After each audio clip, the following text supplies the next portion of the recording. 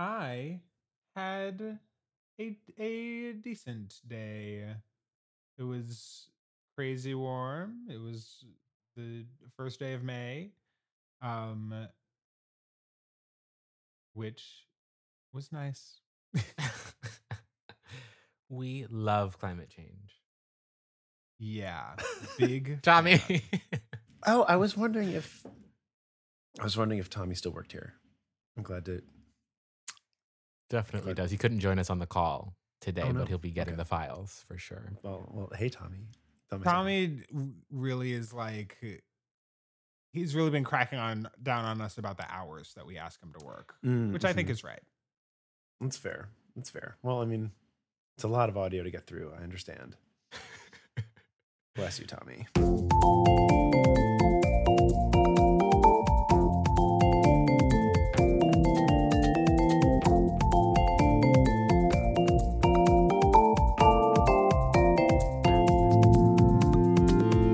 Hello, and welcome back to We Love That. I'm Jerome. And I'm Kenyon, and you asked for it, and so we're giving it to you. More on Lyric, this time about structure, featuring one of our favorites here on the podcast, Chris Peters. If you like what you hear today, Chris actually is doing a show on Sunday, March 6th at the Bowery Electric, and is also recording vinyl albums, and you can buy one of your own, a personalized performance. All the information is in the description. Get into it.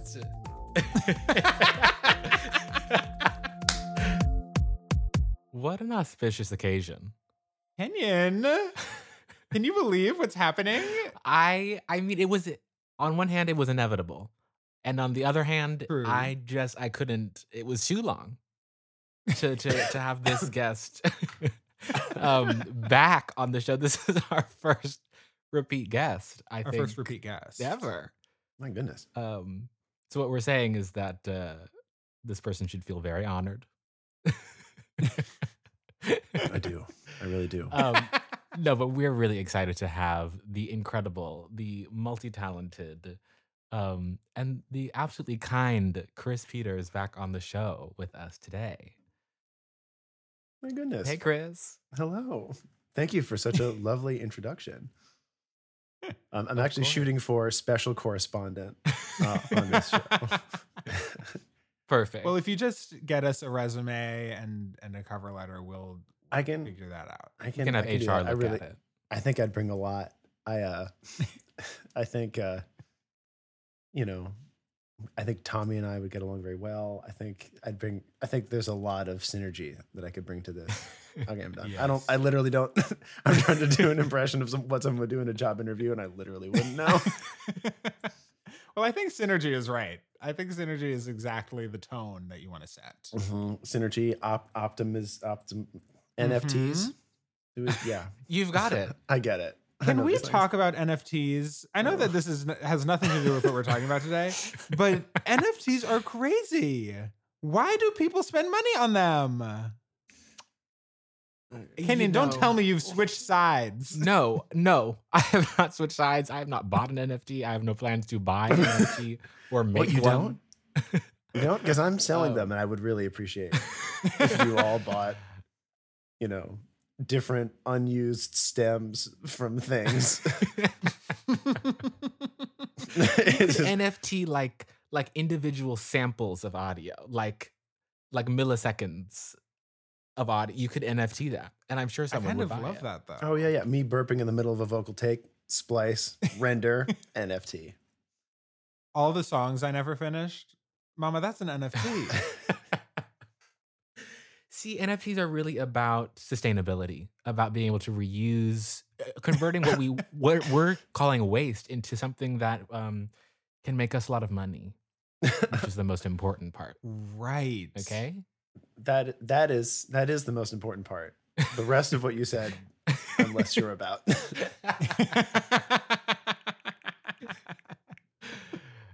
In fact, none of it am I sure about.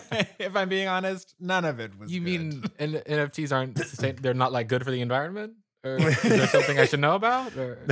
They're good. Well, it's funny. You'd think because it's a thing that doesn't exist except on a screen that you're not doing, it's not physical waste, but in fact, it's worse. Can you believe that?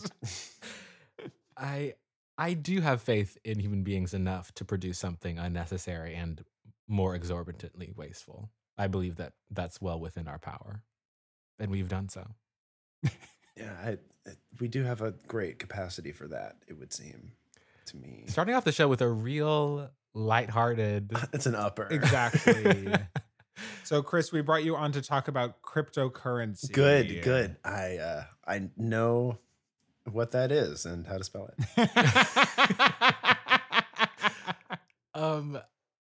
I guess if we're doing a kind of mini moment with the world right now, I do have a question for you both. Did you all watch Arthur growing up? Oh, of course. Absolutely. You know they're black. Well, yes, clearly. Arthur and his family.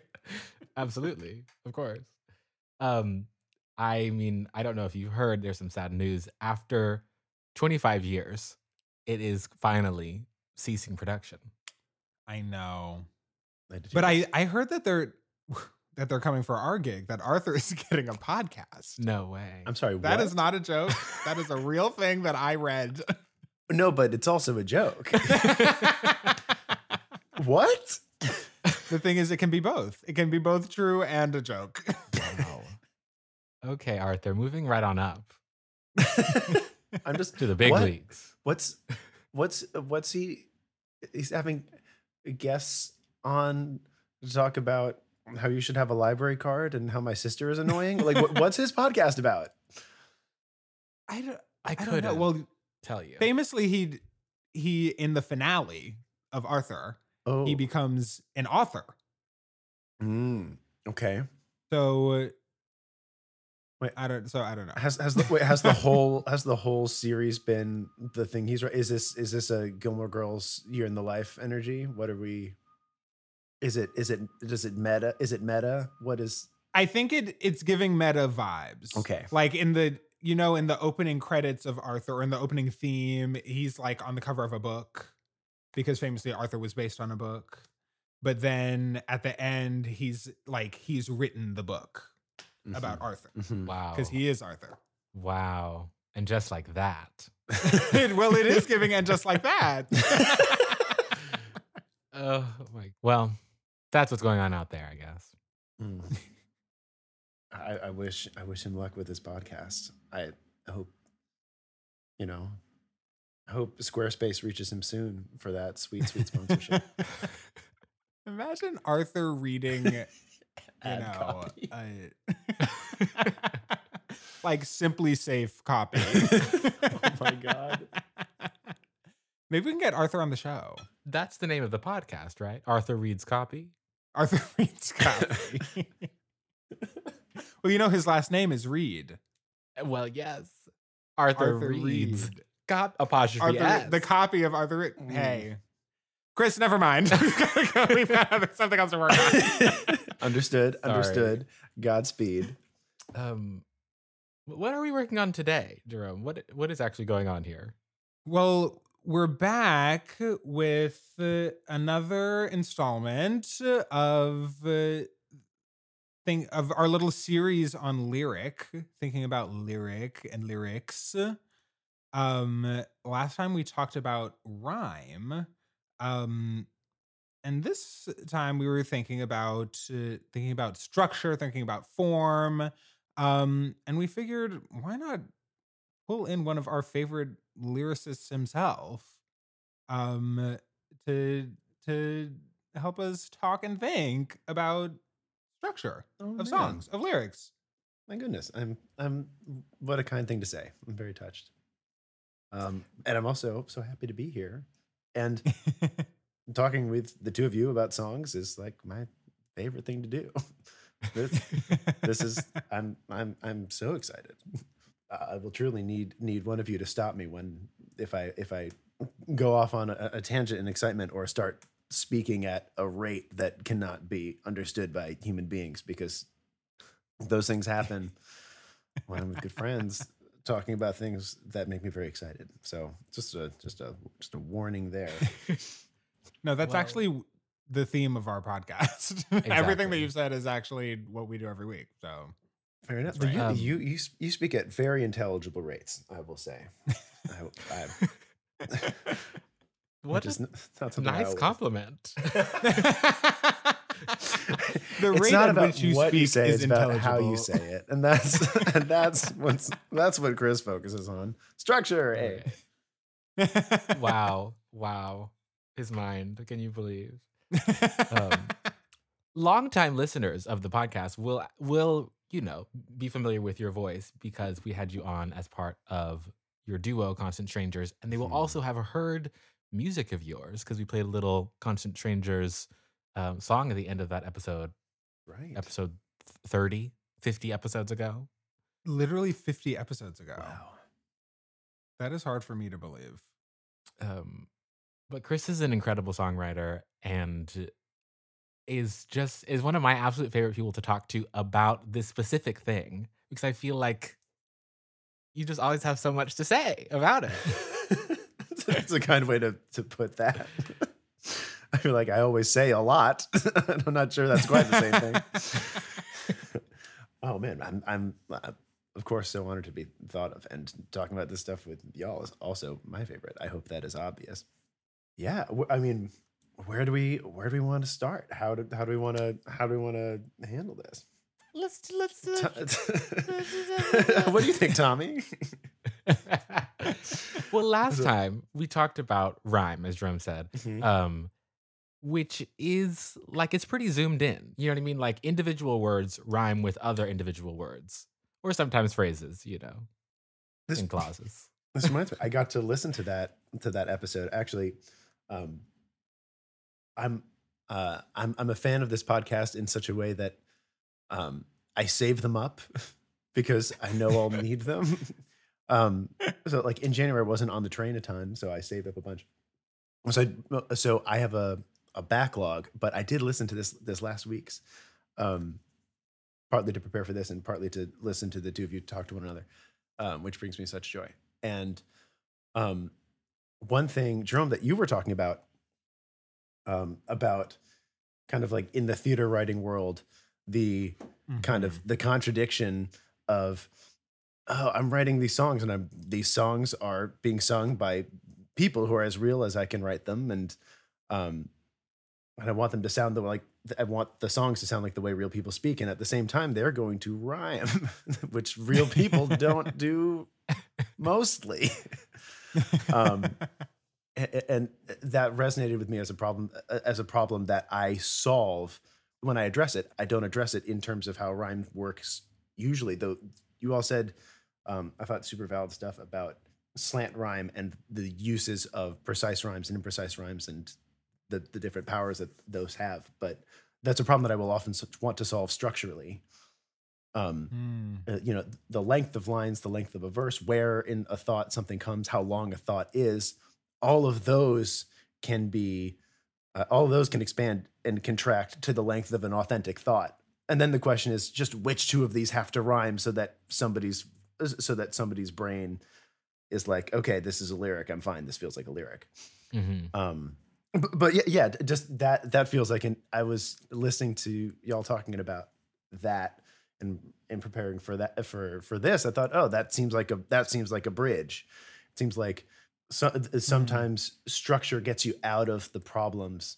It like can offer you ways out of problems that you're creating as you're working on the little things, and can kind of offer back doors, or like that's kind of how I see it when I'm working on things. Yeah. I think that a lot of people, certainly I imagine that other people think in this way and then work in this way because I imagine that's how other people do it. Like kind of picking a structure or a form or basically picking a rhyme scheme first. Or kind of saying, okay, like I have these two lines that work together, or these two words or these two ideas that work together, and then kind of building out from there. But it almost sounds like you're saying that you like in what you just described, I could imagine you like writing something that actually mostly feels true and mostly doesn't rhyme, and then like letting your ear clue you into, oh wait, like a rhyme is needed here to like tie this up. Something like that. I mean, or it can be, it's very case by case. And I guess, to go back to, y'all were last week talking about one of the Sondheim essays in Finishing the Hat. The part of this that I think of is less in one of those essays, that they're all so good, but the kind of axioms on the first page, like in the foreword, one of them for him, like one of his like principles for how songs are built, at least that how he builds them, is content dictates form. Yeah, that what you're talking about, which I kind of interpret to mean when you're trying to decide how to say something, your first question should be, well, what are you saying? And can you say it in a way that reflects, that both says the thing and says it in a way that reflects that same thing? So a structure like you just described, where you start with something kind of large and amorphous, and then kind of retrofit a rhyme onto it somewhere so that everything's okay and nobody panics, is absolutely allowed. But then the question is, why would you do that? So that can be someone who's talking so quickly that they don't have time to organize their thoughts. Like rhyme and tight rhyme for me sounds like order, sounds like someone knows what they're saying, knows what they're trying to communicate, and is trying to communicate in the most efficient way. And say if you're writing for a character who has no idea, a great idea might be to kind of create a cloud of something and then try to tie it together in other ways. Like, not getting married from Company. There aren't rhymes until the chorus. I'm not well, but I'm not getting married. You've been swell, but I'm not getting, like, all the part of me is anybody there, because if anybody's, none of that rhymes at all. And then there are rhymes in the bridge, I suppose, but like there's an example of something where that seems like it's kind of related to this process of like, if you make you can get away with making something that rambles if there's a reason. Or it's not even getting away with it. It's like sometimes like that rambling is reflective of what we're talking about. So yeah, you should do that. Go for it. What you want. Yeah. Totally. Wow. And that's such a good example. Like if all of that talking and not getting married today all rhymed, it would be such a totally, completely different song. Totally. Like, it would be like, here is this extremely calculated, like, here is why I cannot do this, and I've thought about it, and I know exactly what I'm trying to say, as opposed to, I have no idea what the fuck I'm saying. Absolutely. It would sound like that person would come off like a Love Is Blind villain. Do you know what I mean? Like someone who like is trying to appear, Mariana and I are most of the way through the second season, and I'm finding it quite addictive, and I'm not that proud of that, but here we are. But you know what I mean? That's and like if you were at the altar and did not want to be, or almost, you would have no idea what to say except everything. Yeah. Which is, I think, why that one feels relatable in kind of a terrifying way. Hearing you quote the content dictates form also makes me think about form and function, of like what is the function of this when you zoom all the way out, like this entire piece of music. And I think of like the numbers of like other forms that we're familiar with, like classical forms like sonatas, or dance forms, or blues as a form that like is reflective of the way it's trying to function and get its message out there, get the lyrical message out there, which is interesting to me. Just the way that form ends up being like how we will really wholesale experience the thing, as how we go through it through time. Absolutely. Yeah, I think that's why musically, personally, for those of you who do not know my work, I'm mostly a singer-songwriter, with some theater interests, but I forget whether either or both of you were music majors. But one of the big reasons that I wasn't was because I got to, whatever the course was that was about analyzing like sonata form, and the question of what does this do and why, I couldn't really answer it. It's like, this is cool. There are themes. There it is. There it is again. There it is in the original key again. I guess we're done. Like cool. And for the question of what's the point, I don't know what's the point. Like, this was a cool exercise. Congratulations. This was beautiful. But the music that I end up writing or end up investing in when I'm working with other people's music or whatever is almost always, the answer to that question is, I'm trying to communicate something, usually something personal. Or if on the theater side, I'm trying to tell a story about someone, about people who you will get to know better through this form. I like music where I can answer the question, why did this have to exist? What was the point? I very much admire people who can exist in a kind of more empirical space than that. I'm not particularly patient, I think is part of it. It's like, why do I care? Because if she doesn't get married, that actually has big consequences for a lot of other people who I've invested my energy in. Cool. Or why do I care? Because this is a song by a person trying to communicate her experience to me, and that's precious. That's precious. That's very valuable. Mm-hmm. Yeah. And I want to understand that experience in a way that you can't just explain it to me over coffee. That's not how we talk to each other. Yeah, I'm curious for the both of you, like how experimental you feel, or like there are traditional understandings of like song form, AABA, 32 bar form, etc. Like how in your own writings you feel like called to those things as like really useful tools that people are familiar with, or like I want to move away from those things because they're very familiar. Ooh, Jerome, I would love to hear your answer to this. Not to throw you under anything, but just selfishly.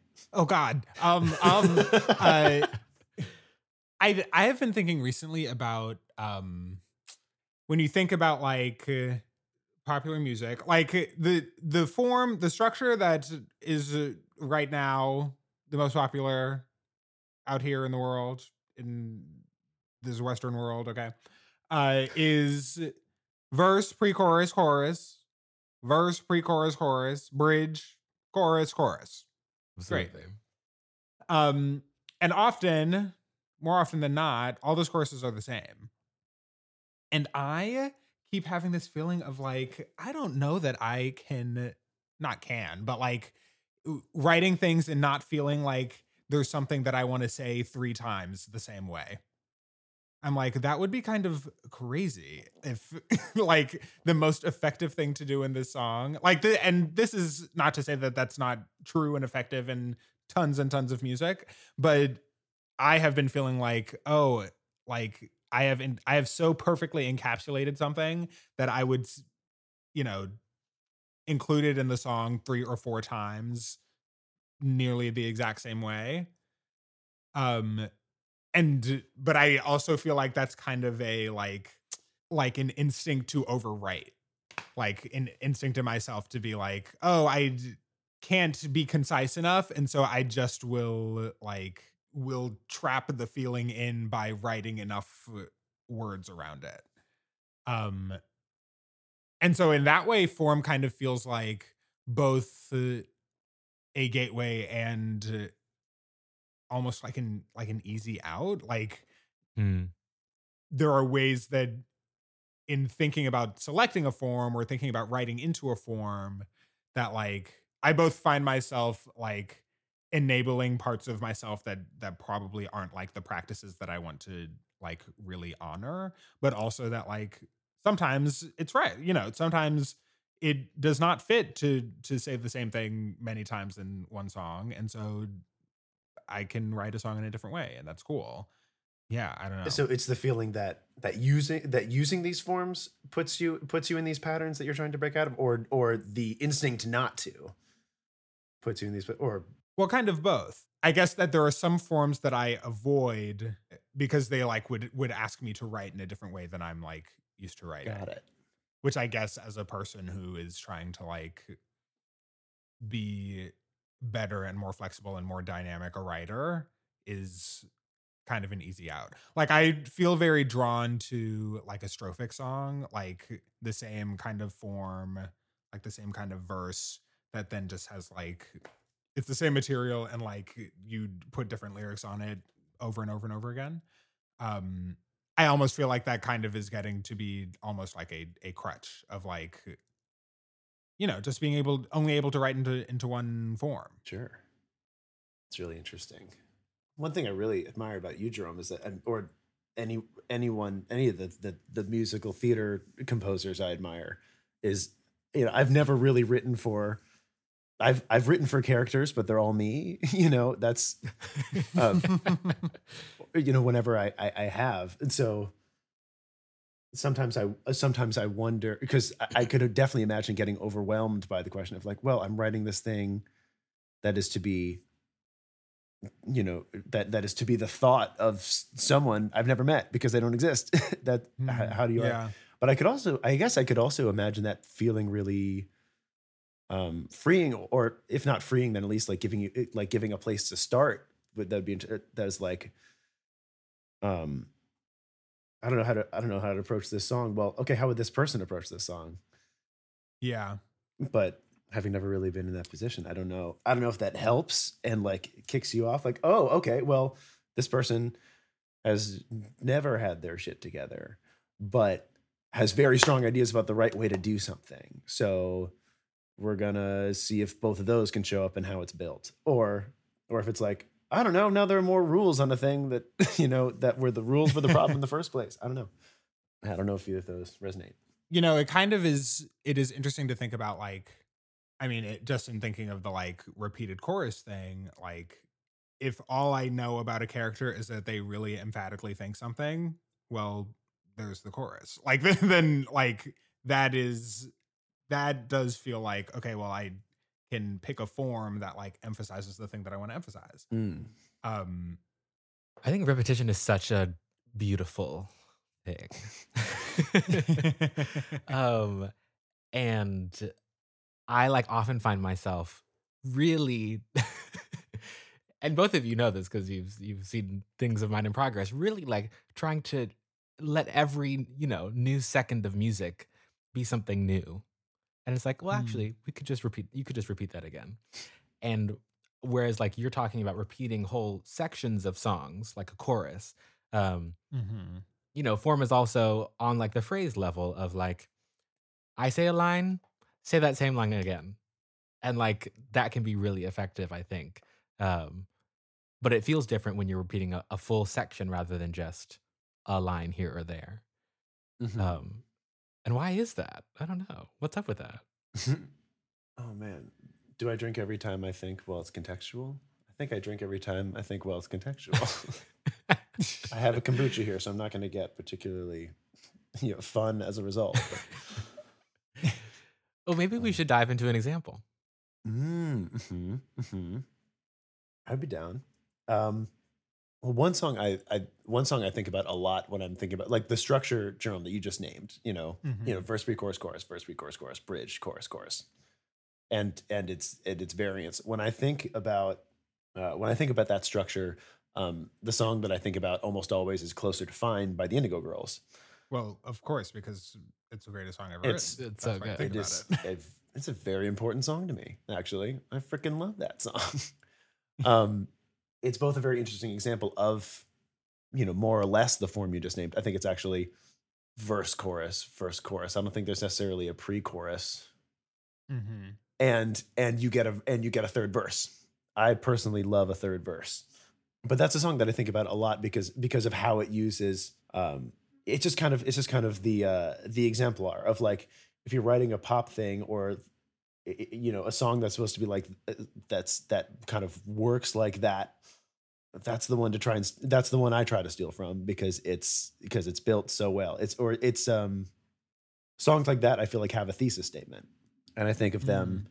as being like constructing those feels a lot like constructing papers did in college. Um Hmm. where the hook is the thesis, you know. Yeah. and the chorus works kind of like an introduction would, and because everything is kind of defending it or keeps coming back to it. So in that song, it's kind of it's very much a thesis song about like wisdom, kind of about like no like what it means to know fucking anything. The hook is the less I seek my source for some definitive, the closer I am to find. Like the less I fucking pick the scab, like the closer to actually genuinely understanding things I am. So so each of the verse, and so if that's your thesis, then each of your verses works out to like a body paragraph. If you're like 5 paragraphing it like in 4th grade, first verses are a little bit of an exception because like their job is so much to draw you in and be beautiful and compelling. As I find it to be shouted, I'm trying to tell you something about my life. Like, okay, well, then I'm going to tell me then. Hi. And kind of goes through this wisdom, understanding, not understanding, darkness and light thing in the kind of a cryptic way. Darkness has a hunger that's insatiable, lightness has a call that's hard to hear. And that scans beautifully and doesn't rhyme, but sticks with you. Cool. First verse, I'm on board. And then thesis statement, got it.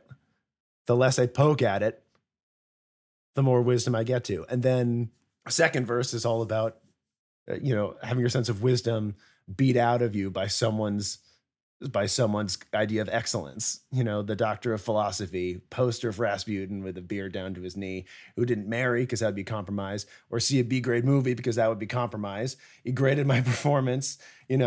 I got my diploma and got the hell out because that wasn't it either. Yeah. Thesis statement, poking at it doesn't do it.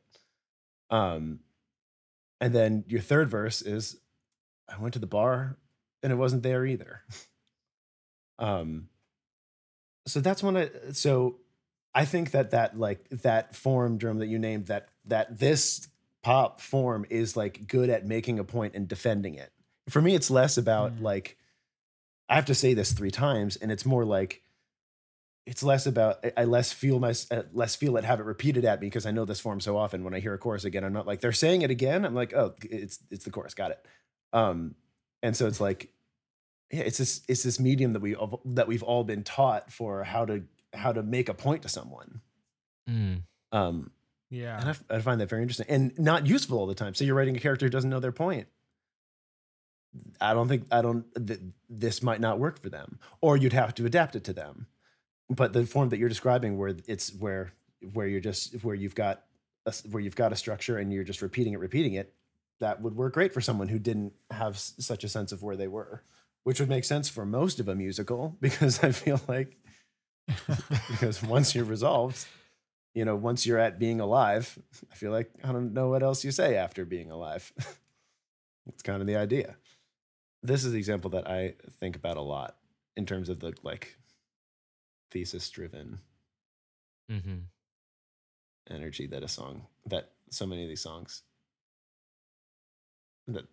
have, I feel like. Yeah, I love this song. And it's cool to hear you walk us through it. I mean, this is my idea of a good time. Is all I have to say. Oh, goodness. But also I never really thought about it in such a close analogy to like writing an essay. Which I don't know. For some people it might sound like it's not very artful. I kind of disagree. And think that it can be quite artful to write an essay, but it also is like a kind of persuasive form, right? Like, here is something that I'm still trying to convince you of, basically. Here's something that I think is true or is real, and here are reasons why. Which does feel like an orientation that feels very familiar in like our everyday discourse of just like, I have this thought, and let me tell you why it's the right thought. Totally. Which I think lots of times is totally called for, but also it's just like, that is only one kind of way to contain ideas. Chris, as you were talking, I was thinking about like, you know, when you're in middle school and high school and they're teaching you how to write an essay and they're like, okay, how I was taught at least was you start with an introduction and your thesis is the last sentence of your introductory paragraph. And then you have your body paragraphs and each of them starts with a topic sentence. And then your conclusion basically starts with a rephrasing of the thesis and then blooms out into blah, blah, blah. And I remember being in high school and being like, yeah, like I'm here sitting down to write a paper. And so this is what a paper looks like. And I remember like the first times in college being like, this, like, I want to say all these things that are in my introduction, but it's too long to be one paragraph. It is 2 paragraphs. What will I do? Like, how will I ever resolve this problem? Like, that I have 2 paragraphs worth of introductory material, but someone told me once that the most effective thing to do is to put the thesis at the end of the first paragraph. And like having that moment of like, wait, no, the point is, right? The point is not to stick to a form really closely and to like be able to follow directions in a form. The point is to be persuasive. The point is to like make the argument that the thing is trying to make. But then also like there's, I was thinking about like being able to shift and bend the rules because actually the, like, what is your goal? Like, as you've been saying, Chris, like, what is the thing you're trying to convey?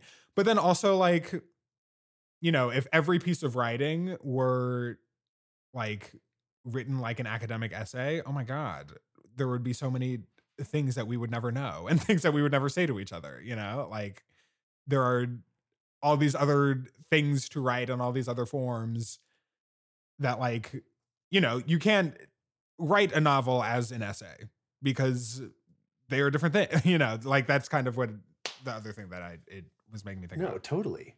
There's some things that a 5-paragraph essay cannot convince you of. And for Yeah. those things, you should make something else. And it's kind of the same way. It's kind of the same way with this. Exactly. Like you're allowed to write a paper where one paragraph cannot contain where you're going to. It's going to cause problems, or like it's going to make other things harder for you, and it's Yeah. going to mean that this totally viable formula taught to you by, you know, by a very well-meaning person when you were 14 years old, it's going to mean that isn't as helpful to you as it could be. But yeah, but at the end of the day, you're trying to communicate something, or perhaps convince someone of something. As I think closer to fine, I think is you know, almost political in terms of it's trying to tell you something about my life. It's like trying to make you see the world the way I see the world, or the way Amy and Emily see the world. It's you have to learn the rules to know how to break them. I think what people really mean is like arm yourself with all the tools you can. The rules usually are tools that other people recognize, and that recognition itself is powerful and sometimes helps you. And then at the same time, if it's not the tool you need, you can't use it. So don't. Yeah. You also got me thinking about like the trap of choruses of like, what if I don't want to say the same thing 3 times? Or what if I'm writing a person who doesn't want to say the same thing 3 times, or doesn't feel something, or doesn't know something strongly enough that it's worth saying, isn't presenting an argument.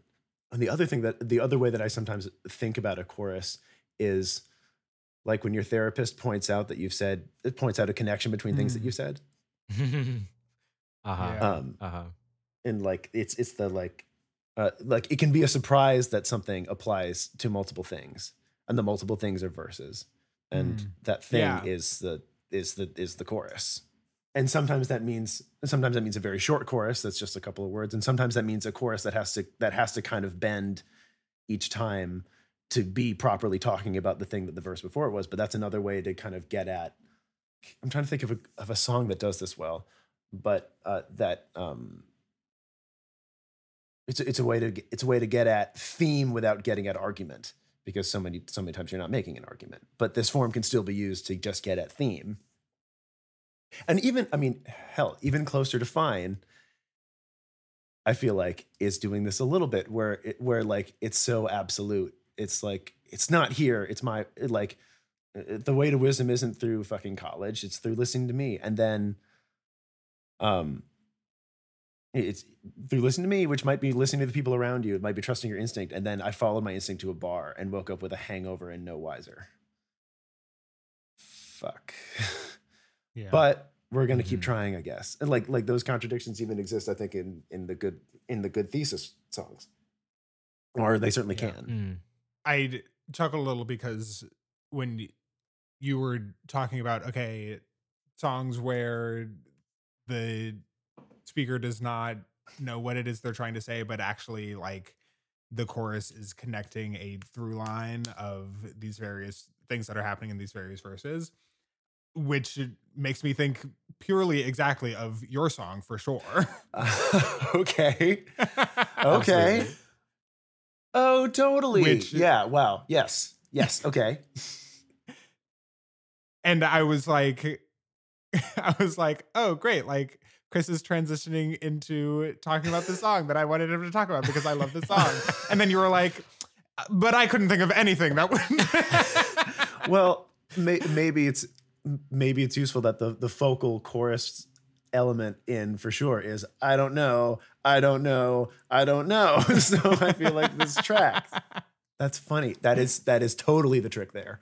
Because those choruses, it's a 4-minute song that only has 2 choruses because it averts because it veers off where the second one should be and never comes back. And then and things are so wildly different. I guess it's totally doing that. I'm glad you brought up the part where it veers off because, as at least Jerome knows, I am really a stickler for a bridge. I love a bridge and do find the like pop forms. The bridge can kind of be selective, right? And like sometimes you have one, sometimes you don't. Closer to Fine doesn't have one. And I like find that as such a necessary respite from the point, right? Such a necessary detour. So that when I come back, I'm like, yes, no, this is right. And when I hear the chorus again, it's like, no, this is true. I've gone somewhere else. I've been somewhere else. And this is right. Oh, I love that.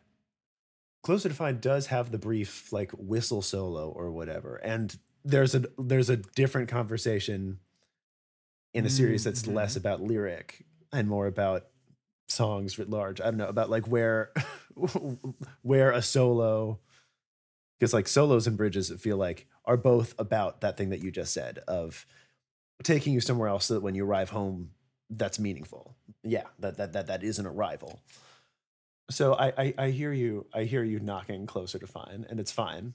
It's totally all right. No. I love Closer to Fine. No. I get it. It's not your cup of tea. That's really okay. You have no taste. That's okay. It's not a song that I based a lot of my identity on. It's really. I was really just trying to gas up your song. Oh, don't blame me. Don't put this on me. And like would you, I want to go like get a similar, as you took us through Closer to Fine, would you mind taking us through for sure? I would be honored. If you haven't heard it, it is the first song on my EP, Chris Peters Grown Up Singer. Go check that out wherever you listen to your things. It's there. It's on the one you use. Let's see. Oh, actually, okay. This actually works well on a number of levels because this song does a lot of the things that we've been talking about. For example, each of the verses only has a single pair of rhymes in it meaningfully. Single rhyme, a single pair of words that rhyme. Which is just enough to stitch together this like explosion, this explosive excitement that this person is feeling as they get the hell out of college, see Closer to Fine, and move to New York. It does really all come together. Yes. Wow. Almost like we planned it. We kind of did, but this we didn't. We didn't. Yeah. Okay. So the first line of the song, which was Actually, this is the rare case where like I actually kind of wrote this song in order because I was so excited by the idea of like, oh shit, what if I just write the opening number to the musical of my New York life that I'm not writing? What would that be fun? I'm excited now. Like, I think it was the day I met the person who ended up being my first boss in New York. Not met, but the day I first was offered the apartment that ended up my first apartment and the job that ended up being my first job. And I was like, this could all be happening. Oh my goodness. And so the first verse kind of happened very quickly on that day out of authentic Chris Peters talking too fast excitement. So the first line is, you have an apartment on the west side where I've never lived, but my parents lived there when they were in their 20s, and now falling in love on the Upper West is the family business. Which I want to point out is not a sentence. Well, it's several sentences kind of all shoved up against one another in kind of a car wreck of overexcitement, which is the intended gesture. That was I was giddy and my girlfriend lived on the Upper West Side, and I was like, oh, this is all coming together in this crazy way. Okay, you have an apartment on the West Side where I never lived, but my parents lived there when they were in their 20s, and now falling in love on the Upper West is the family business. I just moved to Queens, where I'd never been, and now I live there. I was sick of familiar, and today at the Natural History Museum, you asked me, what is this? So that's 2 lines, which, like, if I could format this on Genius, would be 2 lines. Two very long lines that end in a rhyme. Or do they? Hold on. Business is this. We're going to call it close enough. Work. Yeah. So that's the verse, and there's a little pre-chorus thing after. But in that verse, things that we could talk about, like it's supposed to be this these 2 run-on rambling things, because that's what that excitement felt like, and I wanted to capture that, but also to make sure that it kind of holds together. There are some parallel things happening. There's the first one starts talking about where you live. The second one starts talking about where I live, and some related structures in it. You have an apartment on the West Side where I never lived and my parents lived there. And then the analogous part of the line directly underneath it on Genius is, I just moved to Queens where I'd never been and now I live there, which is supposed to be silly and chaotic, but at least parallel, just enough to trick you into thinking it's hopefully it's just enough to trick you into thinking it's the repetition legitimizes thing. Yeah. So there you go. I mean, it's there you have it. Done. I'll just say that there is a verse based on a lot of the stuff that we've been talking about. It's trying to capture an emotion. In this case, it's excitement. So we're gonna ramble, but we want it to hold together. So there's going to be one rhyme that should be enough that you're not looking for where the rhyme is or wondering if it's a song at all. And then some parallel structure within the rambles to give the impression that they were supposed to be related the whole time. Right. It's fascinating how much of it feels like, I mean, you keep saying things like this, like giving people enough of a hint of a song that they buy into it being a song, like that people want it to be a song, right? Like that people are like, oh, like I want this thing to be a song. And so if you just give me a little like taste of song, like I think I get caught in like, oh, if it's going to be a song, then it has to like really be a song all the time. And like everything has to be like, I don't know, again, thinking about the way that a lot of pop songs on the radio like have lines that are all of equal length, and that there are rhymes all over the place and a very like lots of structured rhymes, whatever. As if you needed to like really beat someone over the head with like, this is a song. I like that can be a way that form can get in the way, right? Like Totally. that people don't need to be like convinced that it's a song. People want to think it's a song. Kenyon can attest that all of my images for anything musical are food. And so for some reason, the thing that what you're saying reminds me of is like people are rooting for a song to be a song the way people are really rooting for a falafel sandwich to be a falafel sandwich. Like if it falls apart a little bit and is delicious, I forgive it. I am drunk. I am hungry. This is good. I'm not trying to be like, oh no, this one is not exactly the same size as that one. I'm no longer going to enjoy this. I mean, at the same time, as y'all were talking about last episode, like something like Teenage Dream, where like that chorus is just bulletproof. I mean, like it doesn't rhyme, but it scans so tight that that everyone at your cousin's wedding is screaming it because they all know it. Because how could it possibly been easier to learn, except unless maybe it had rhymed? But like it didn't matter, like. but again, its content dictates form, right? Like that. Like the point of that is to be a pop anthem that like relates to all of us, but is also huge and broad and sweeps through you. Yeah. Where like something like For Sure is like trying to capture the energy of this one very small feeling person who's very excited. It would be weird if what that kid were saying were anthemic. He doesn't believe that anything he's saying is big enough to be anthemic. So instead he's riffing about how he's bad at the job that he has, and actually, no, wait, that's just you trolling me. Oh, okay. That's kind of nice. I'm going to clock out now. Like hopefully like all of these things should be calibrated. There's no better way to say it than content dictates form. Not always, but he very often, Sondheim, had the most precise and shortest way to say a thing. But depending on what you're doing, yeah, the rules are this. I need to legitimize this by what I'm, by making what I'm writing fit a formula. It's like, no, legitimize it by saying what you need to say in the way that you need to say it, or in the way that this person would say it. That's really a word. That is really a word, because I mean, I do think that happens a lot in all kinds of mediums, like where it's like, if I make this look like it's a blank, then you'll believe that it's a blank, whether or not I have actually any content around which I have put this form that and that's, I don't know, I just am really struck by that. That's good. That's good. I'm glad. I feel like I'm as guilty as everyone is of listening to the voice in my head that says this isn't real because you made it. How could something you made be real? And yeah, like identifying this as just one of the many ways that voice says that to you. Like it doesn't look like it's it's not a 32 bar song. You did it wrong.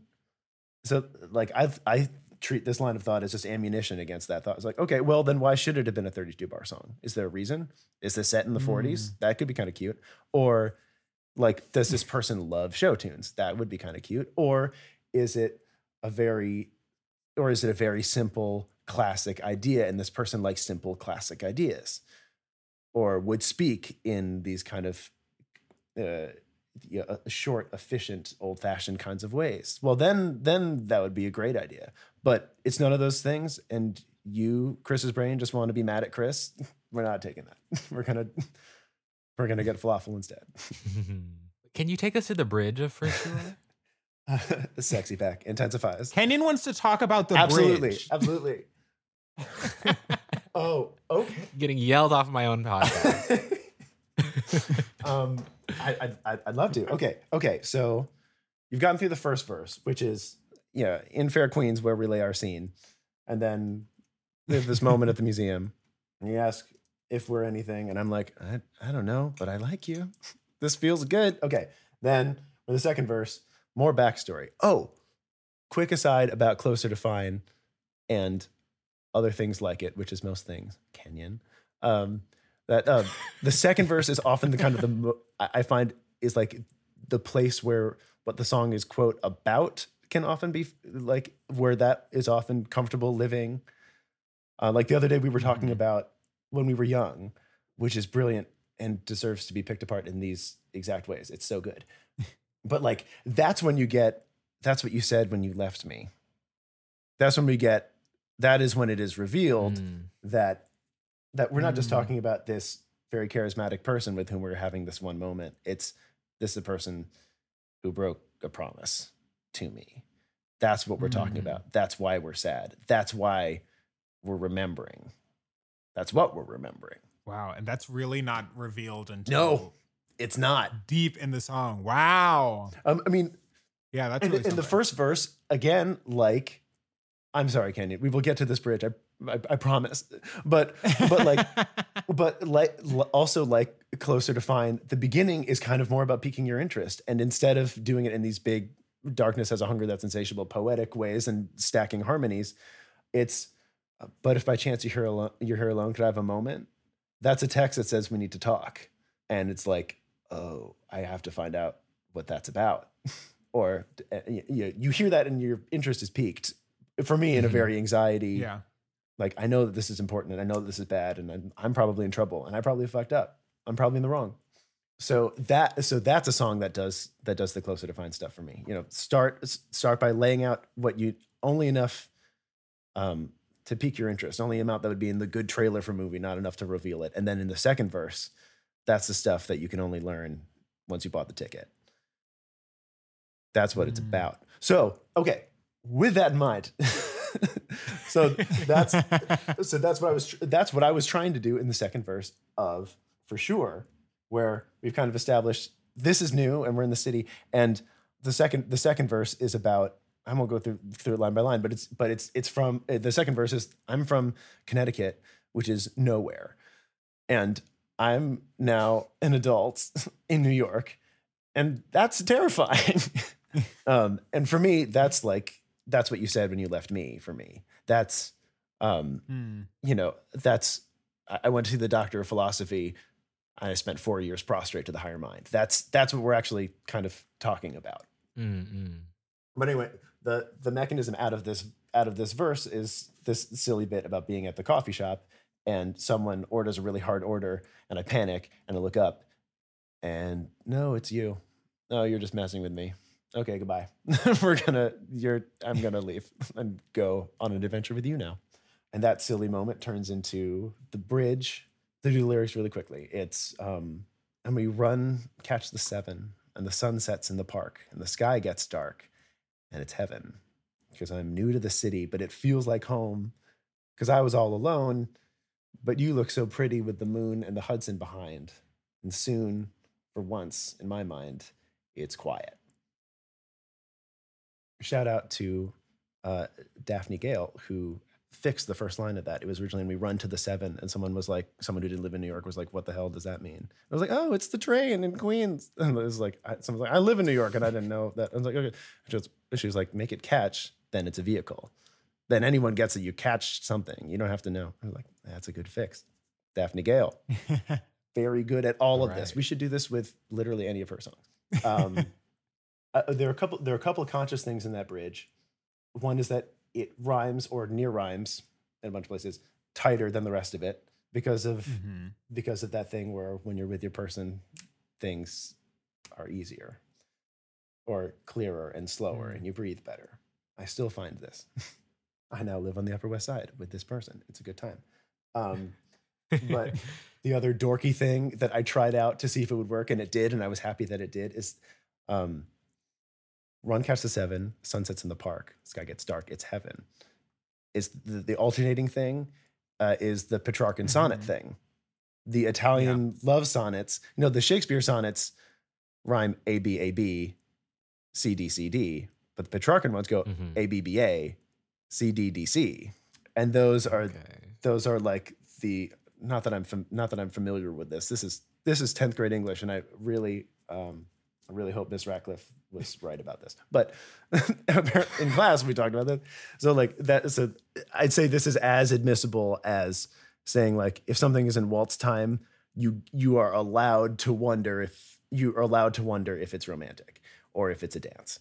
Do you know what I mean? Like so. Hear you. Yeah. So I intended for the rhyme scheme to be like, okay, we're doing love song stuff. Whether that reads or not, who knows? But I liked it, and it kept working, so I kept it. I'll do you one better. It's chiasma is what it's called. So got you there.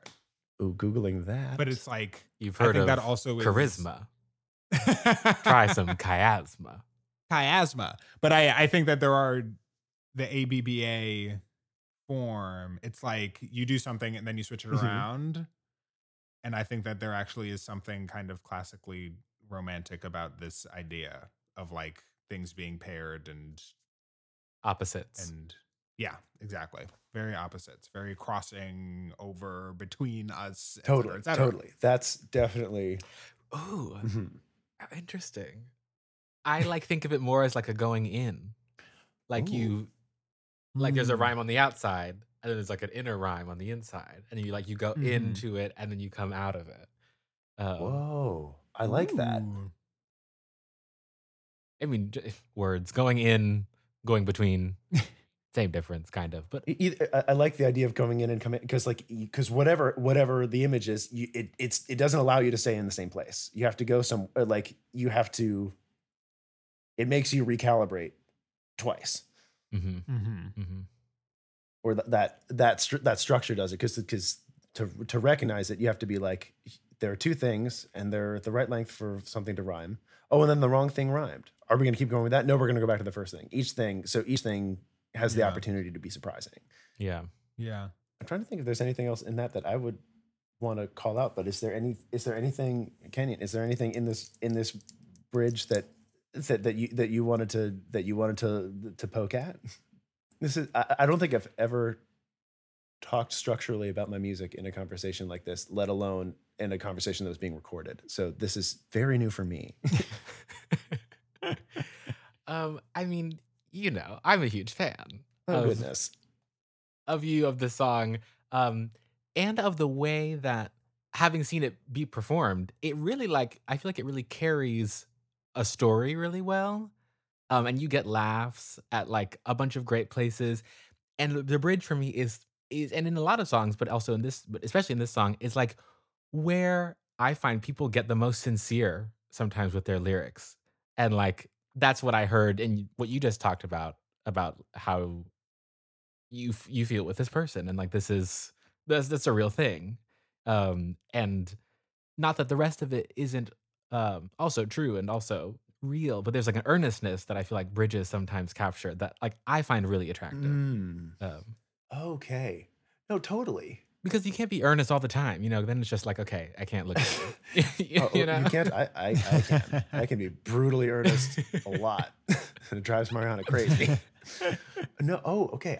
I get that.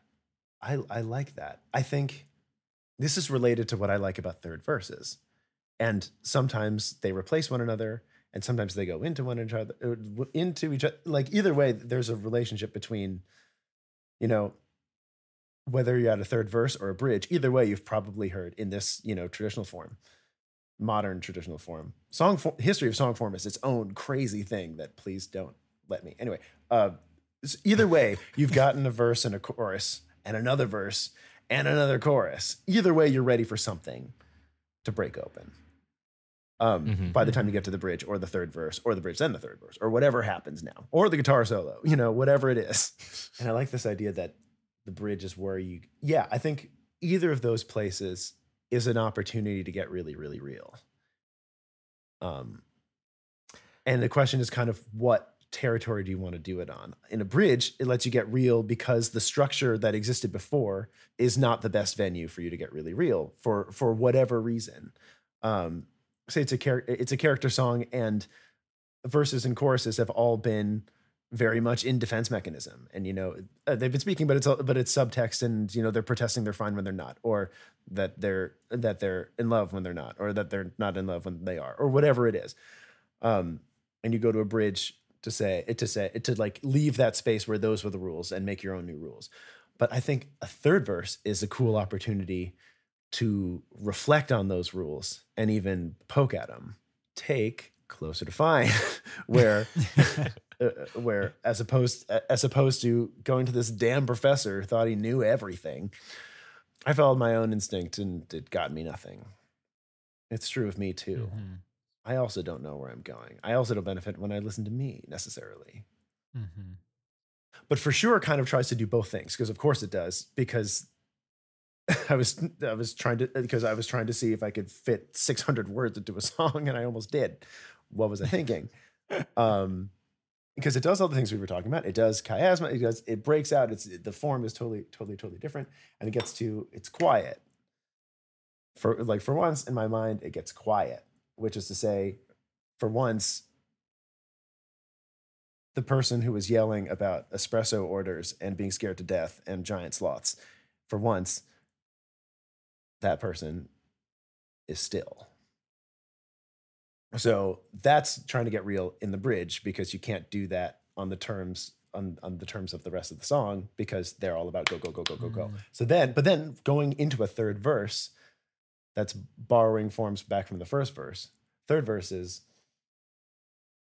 since I moved to Queens, it's been hitting me in waves that we play for keeps now. We're not in school. But you have that apartment on the west side where I never lived, but I might like to one day if that's cool. So like you have the go to another place to get small. And then there's try to get small in the original place and not quite succeed. Which I think are related, which I hope were related gestures of like this is the beginning and I'm just trying and I don't know anything. I don't know, which is the thing in the chorus. But where we're at, yeah, but that's what bridges and third verses have the opportunity to do, I think. You can go back and reflect on the rest of the stuff that you've been doing, and this is the question: is where do you want to do it? Do you want to do it on the terms of what you had, or do you want to wipe that all away, but then be forced to go back? That's the problem, That's the catch, or whatever. Okay, yeah. Okay, you maybe come around really on the third verse. Yes. Synthesis or whatever. Oh, wow. Yeah, I actually would love to hear from the both of you. Just what can form do? Like, what is structure? What can it provide us as listeners, as writers? What maybe can't it do that we can't look to it for? Well, it's funny thinking about how much we have, blown up and looked all around inside of the form within a song. And I mean, Chris, maybe you will be able to illuminate something with whatever history of song form you were hinting at before. But like thinking about that, people at some point had to be like, look, this one song is not enough for what I want to say.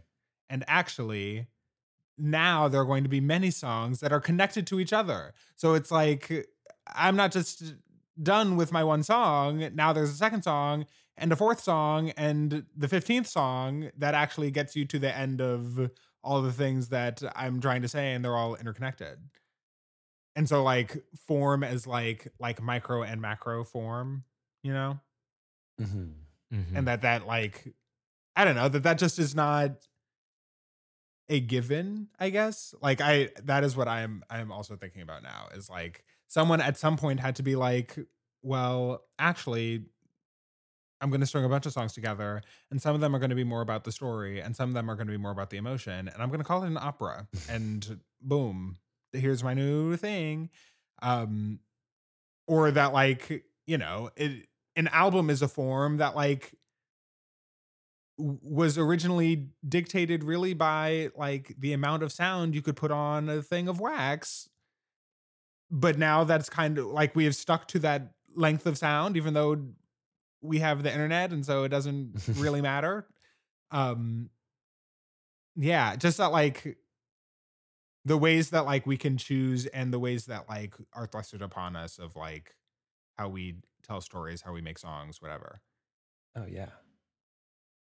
That really speaks to me. My favorite pieces of art are basically all things that, like you described, needed more than one song to do what they had in mind.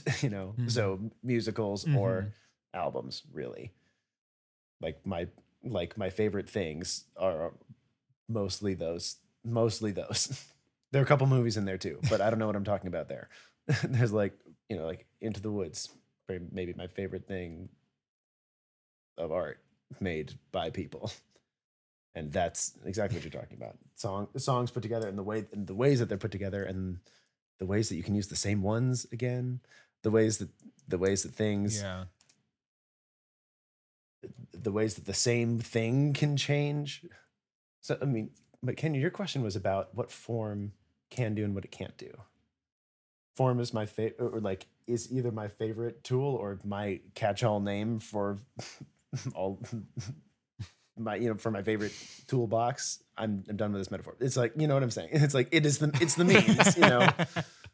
You physically threw away I the actually toolbox threw when it you were out done of with the window that is next to me, and it's on the street now. But so like, what can it do? I think it can support just about any idea. There's a way to communicate most ideas. Maybe it takes a whole song. Maybe it takes an opera or several. But form can communicate the idea. It cannot give you the idea. And one of the things that I find hardest as a writer is what to do when I don't have an idea, because all of my tools are about what to do once you have one. It's like, okay, cool. How do I honor this? But it's kind of a multiplying by zero problem. It's what do you do and before you have the thing you're trying to honor. Yeah. And you, Kenyon? I mean, I don't have any answers to the questions what form can and can't do, because Chris's answer is now my answer because I love it. But I do think that it, like, I don't know, just the more I sit with it in this conversation, it like has a lot to do with memory and just like how there are things that occur. There are events. You can call them words, you can call them lines, you can call them verses, you can call them songs. And like, what's the time between them? Do they ever come back? How are they ever referenced in the future? How do they deliver us to a new place that we, we've passed a threshold? And it feels like memory to me. It's like, it feels like how we remember our experiences. And, some things we think about once or happen to us once, and then like we never think about them again until something crazy brings them up. And then it's like, wait, that's that thing. And sometimes those are the most fun parts in long albums or in movies, where it's like that character who showed up in the first act, but then they come back and it's like, oh my gosh, now there's significance. There's deep significance. But you've got to have you've got to have the experience in the first place. Your memory's got to be tied to some emotion. There's got to be some content, like you're saying, Chris. Like, a form can't give you what you're writing about, but it really does shape our experience of how we get to remember what we want to remember. That's beautiful, and relates to conversations that about movie music that I hope happen even more on this podcast. I think that's I feel like, Kenya, that's something that you and I have talked about, or like so much of the music that I know has connected with and influenced the two of us at various times has been movie music. And the part of that is because the thing to honor is very clear. There's a story being told on screen. In fact, there's a whole other kind of art that's also happening. And all you have to do is not all you have to do, as if it's easy, Jesus. But the job is to be part of that. And not that it's easy, but at least you know what the job is. Totally. Wow, friends. What a time this has been. It's been so fun. It's been amazing to have you back on the show. Thank you. Thanks so much for having me. I'm is it roughly one a week? Can I try and book 50 weeks from now as a kind of recurring? I would love to, as long as you and the listeners and Tommy will have me, I'd love to come back. It's my favorite show. We're calling it. Well, now. as we said, Tommy is a big fan of yours. Oh, goodness. Oh, Tommy, I'm touched. Everyone absolutely go check out Chris Peters and his music. You can find it in all the places. And you're doing a cool thing with Least of All. Yes. In the next couple of days. What's happening? That is right. So Least of All is this recording studio in Brooklyn, and they have one of the things that they can do is they can record live directly to vinyl. So you're in one room playing your song, and in the other room is a lathe cutting what you are doing in real time onto a piece of vinyl. It's Sorry, too much pressure. I'm not terrified. Why would you say I'm terrified? I'm not. It's definitely going to go great. But so I'm going in to do this. They have this thing that they do. That's kind of an initiative to, in a time when it's hard to sell music because Spotify has convinced us that its value is nothing. And when none of us have figured out how to make NFTs or what that even is, least of all is bringing in musicians and supporting them by helping them make, a cool, unique piece of art that is your music. So if you have any interest in hearing and having a physical copy of any of my songs, etched onto wax from the one time that I played it in the next room, that makes it sound like it's not recorded beautifully. It is. It's recorded, everything until the wax is like any other recording studio. Better even. What I'm hearing is that you're making like physical real life NFTs. That's I think the word for that is products. But I'm not sure. No, real life NFTs. Oh no. IRL NFT. Why? Ooh, IRL A, B, NFT. C, D, E, F. Oh good. Oh good. Excellent. I definitely want the idea of NFTs linked to me in everyone's mind. So the least of all link will be in the description, and you're playing a show at the Bowery Electric. I am. It is Sunday, March 6th. Actually, I just received word that I'm not playing at the time that I thought I was. Thought I was playing at 7, and I'm in fact playing at 8 on Sunday, March 6th. Come hang out. And maybe I'll play for sure. If you heard this very long, in-depth discussion of it and thought, I got to see how this works in real time. Yeah, I'd love to see you there. I would very much love to see both of you there if you happen to be able to handle the challenge that is not necessarily living on the coast where it's happening. Not gonna name names there, but would definitely love to have. We love that, folks. The show, if you're in New York. Well, Kenyon, I'll book your ticket. I guess I gotta go pack. So I'm gonna have to cut this off right now. But thanks for coming on the show, Chris. Thanks so much for having me. This was so fun. Thanks for listening, Divas. We Love That is brought to you by Kenyon and Jerome. Our music is by Sophia Complemore, and our art is by Griffin Keller. And please drop us a line at welovethatpodcast@gmail.com.